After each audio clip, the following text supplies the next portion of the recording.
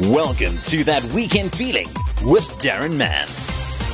It is That Weekend Feeling, focusing on an international disaster today. On the 6th of February, a magnitude 7.8 earthquake occurred in southern Turkey near the northern border of Syria. And this quake was followed approximately 9 hours later by a magnitude 7.5 earthquake. Harrowing scenes we've seen on mainstream media, TV stations, also on social media, and amongst the many international teams providing assistance, search and rescue included, the gift of the givers. And we chat to Dr. Imtiaz Suleiman today, who speaks to us from Turkey. This earthquake is huge. We've been to many earthquakes before. We've been to Haiti, Pakistan, Iran, Nepal, and we've also seen the damage to Typhoon Haiyan in Philippines, similar type of impact.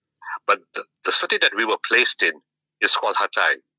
It's a city that we have visited in normal times because it's one of the borders you use to go into Syria. Mm-hmm. So we've been there several times. It's a huge city, and the destruction is virtually complete.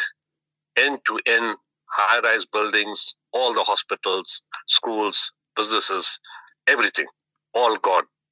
Probably 90% of the city is totally destroyed. It's almost as if the entire city will have to be rebuilt. That's on the one end. The population, the loss of life is huge in the city alone. The area that the earthquake covers is 15 million people inside Turkey and 8 million people inside Syria in the areas where it affected. In Hatay especially, the problem is that apparently the construction of the buildings over the years was not to standard. The high-rise buildings were very high. And you saw many of the pictures, images. The building just came straight down, collapsing quickly. The whole buildings collapsed. And hundreds of those type of buildings collapsed. I'm talking specifically about one area because that's where our teams were operating. The impact was similar in other parts of Turkey, but not as huge as what has happened in Hatay. Now, Doc, in practical terms, what sort of assistance are Gift of the Givers providing on site? We're working on both sides, on the Turkish side and the Syrian side. The Syrian side is easy because we're already there. We've been there from 2012. We run in a place called Darkush, which is not far from Idlib. It's not far from where the earthquake took place. In fact, the buildings were shaking in Darkush itself, but fortunately, nobody got injured and, nobody got killed in Darkush itself. The hospital we run is called Al-Rahma. It's one of the largest hospitals in the north, simply because all our other hospitals were destroyed during the war. But we've expanded it over the 11-year period. We have 5 different buildings attached to the hospital, and we have a second backup hospital close to the Turkish border. But that's not, it just allows people to rehabilitate, wound dressing, something simple. So we don't jam the main hospital up. That's called Hilal Hospital. And we have 320 personnel in the Al-Rahma Hospital, which services both hospitals and the 5 buildings. And immediately after the earthquake happened at 4:17 that morning on 6th of February, patients and casualties started coming. And we've seen hundreds of casualties in the hospital, close to 1,000, in fact, and it grows every day. Unfortunately, a lot of deceased people also. And then our medical teams go out to other hospitals because they don't have the volume of staff that we have to assist those hospitals with their patients. That's the one thing about the intervention in Syria. Secondly, we set up teams to help with search and rescue, and they went to many parts of the country to assist with search and rescue in many, many areas. And then we provided tents for those who are displaced because they don't have houses anymore.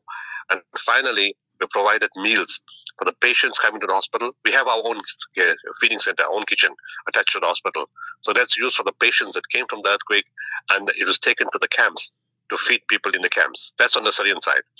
On the Turkish side, we've been busy. We supported a lot of people from Hatay, arranging vehicles for them to take the deceased people away to other relatives in other parts of the city and other parts of the country. We helped them with food, with blankets, with tents, and whatever advice was required to get to certain places, what assistance was required for them. But our main focus was on search and rescue. We sent in 3 teams. The first one was 26 people, the second one 6 people, and the third one 6 SCPS K9. I call the head office of the SCPS to say that it'll be great if they send their teams. We had private handlers too. I could have sent in private handlers. We were offered 7 dogs and private handlers. But I don't want to do that because it's important that as a country, our teams, get experience. And the SAPS and us have worked many times before. In fact, in Zimbabwe too, we took a whole lot of SAPS dog handlers during the Cyclone Idai in 2019. And we've done other missions together. So it's important. We have a very good relationship with the SAPS. And I mean, they've been absolutely remarkable.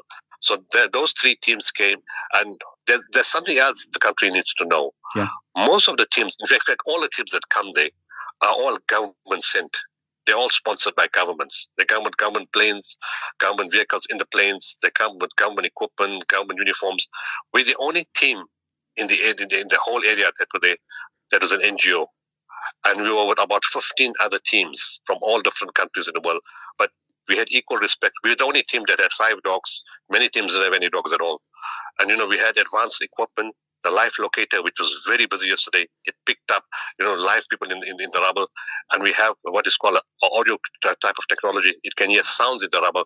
And then we follow that up with a video cam that can actually look where the sounds are coming from. Wow. We've got very advanced equipment, which we're going to expand. But the focus was purely on search and rescue. And we had 100 medical teams on standby, team members on standby. But the Turkish government said they don't require medical teams, and we saw it. And I think one of the reasons for that is that most people really perished in the buildings, in where we were in Hatay. Maybe in the first day or so, those came out, were taken away to other areas. But it's not like what we normally see, where a lot of casualties come out and immediately, the search and rescue teams move them on to the hospitals. And the other challenge was there's no hospital to take them to. There was no hospital in the area. The helicopters used to come, and even the airport was not functional. The airport is damaged. So the helicopters come and take whoever comes out of the rubble, and not many people came out whilst we were there, and then take it to the hospitals nearby. So it made sense that it didn't require medical teams. But medical intervention is part of what we normally do in an earthquake. Doc, can give us a sense of the search and rescue teams at the moment. This happened way back on the 6th of February. Realistically, are we still hoping to find survivors, or are we looking for deceased now? I always said they must never count day 3. They must at least go till day 10 or longer. Right up to last night, survivors are still being pulled out of the rubble. The Italian team pulled out a 7-year-old boy last night. And, every day, the dogs and the equipment has been picking up live personnel inside the building. Unfortunately, sometimes by the time you get to them, it's about too late. You have the live thermal scan before you get there, like last night. All our missions picked up a live person in the rubble. But by the time we got to the person, all the teams got through, it was too late. The person was already gone. And that's the trouble, because there's just too much of rubble. There's the weight, the sheer weight of the rocks on people buried from a 12-story building at the bottom makes it very, very complicated. But to answer your question, yes, up till now, right up till last night, we're still finding live people. Yes, very minimal compared to the amount of bodies that are coming out and the stench of bodies in all the different buildings. There's probably hundreds of people lying in all those buildings, the huge buildings with so many apartments and so many people per apartment. But there is hope for life. And I think if we go on for another day or two, we probably will still find live people. And Doc, we've all seen images of the destruction caused by the earthquakes. How long do the experts anticipate it'll take to clear up and clean up the entire operation? Because it looks insurmountable at the moment. Oh, this is to put it simply, it's like a lifetime story. It all depends on the funding the country has. And remember, Turkey's economy is not doing so well at the moment. Lots of South Africans have been going to Turkey because their currency has devalued substantially, and our currency is stronger than theirs right now, unlike previously. So many South Africans have been visiting Turkey for the last 2 years because it's just value for money. Now, with an economic crisis, to rebuild all those buildings, the roads, the airport, infrastructure, the water, electricity, it's going to take a long time. And it's not one city. It's 10 provinces. You're going to do this in 10 provinces. Wow. Yes, I spoke to some people in Gaziantep, and they told me, look, we are 100 times better. Even though 500 buildings were destroyed in our area, Crazy. We are far better than Hatay. So can you imagine what happened in other areas? So yes, it's going to take. Yes, some cities will recover faster. Others will take much more longer. It's all going to depend on loans and what investment there is, what the local manufacturers or the other companies can reinvest in other cities.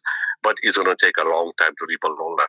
Gift of the Givers, doing South Africa proud once again. Dr. Imtiaz Sooliman, thanks. I just need to give you one other story. Please do. My team leader called me this morning and he said, members, in fact, the teams that we had there, we had the Serbian team, the Croatian team, the Bosnian team, we had Chinese, Turkish, Omani, Saudi, Bahrain. These are all the teams that we met. And this morning we're starting to shut down camp because the Turkish military is sort of saying search and rescue is now virtually over. Quite a few teams have left yesterday. Quite a few are leaving tomorrow. So we started to start the move today. It's a 48-hour journey to get back to Istanbul. So we're leaving today. We'll be in Adana overnight. Tomorrow via Ankara, where the ambassador will receive the entire team. And then on Friday, late night, they'll take the flight to arrive back in South Africa. But my man, head of search and rescue, Ahmed Bam, called me now. And he said, a man from the Bosnian team came now. He held me and he started crying. Oh, wow. And he says, I know you guys, and he got nothing to do with Turkey. He says, I know your guys' name, and I was born in the hospital, the containerized hospital that Gift of the Givers put in my country in 93. Wow. He said, I was born in that hospital, and you guys are special to me because I know what you did for my country. That's an amazing personal testimony. Dr. Suleiman, once again, congratulations, and thank you for joining us on That Weekend Feeling today, sir. Thank you. Keep up. Bye. That was That Weekend Feeling with Darren Mann.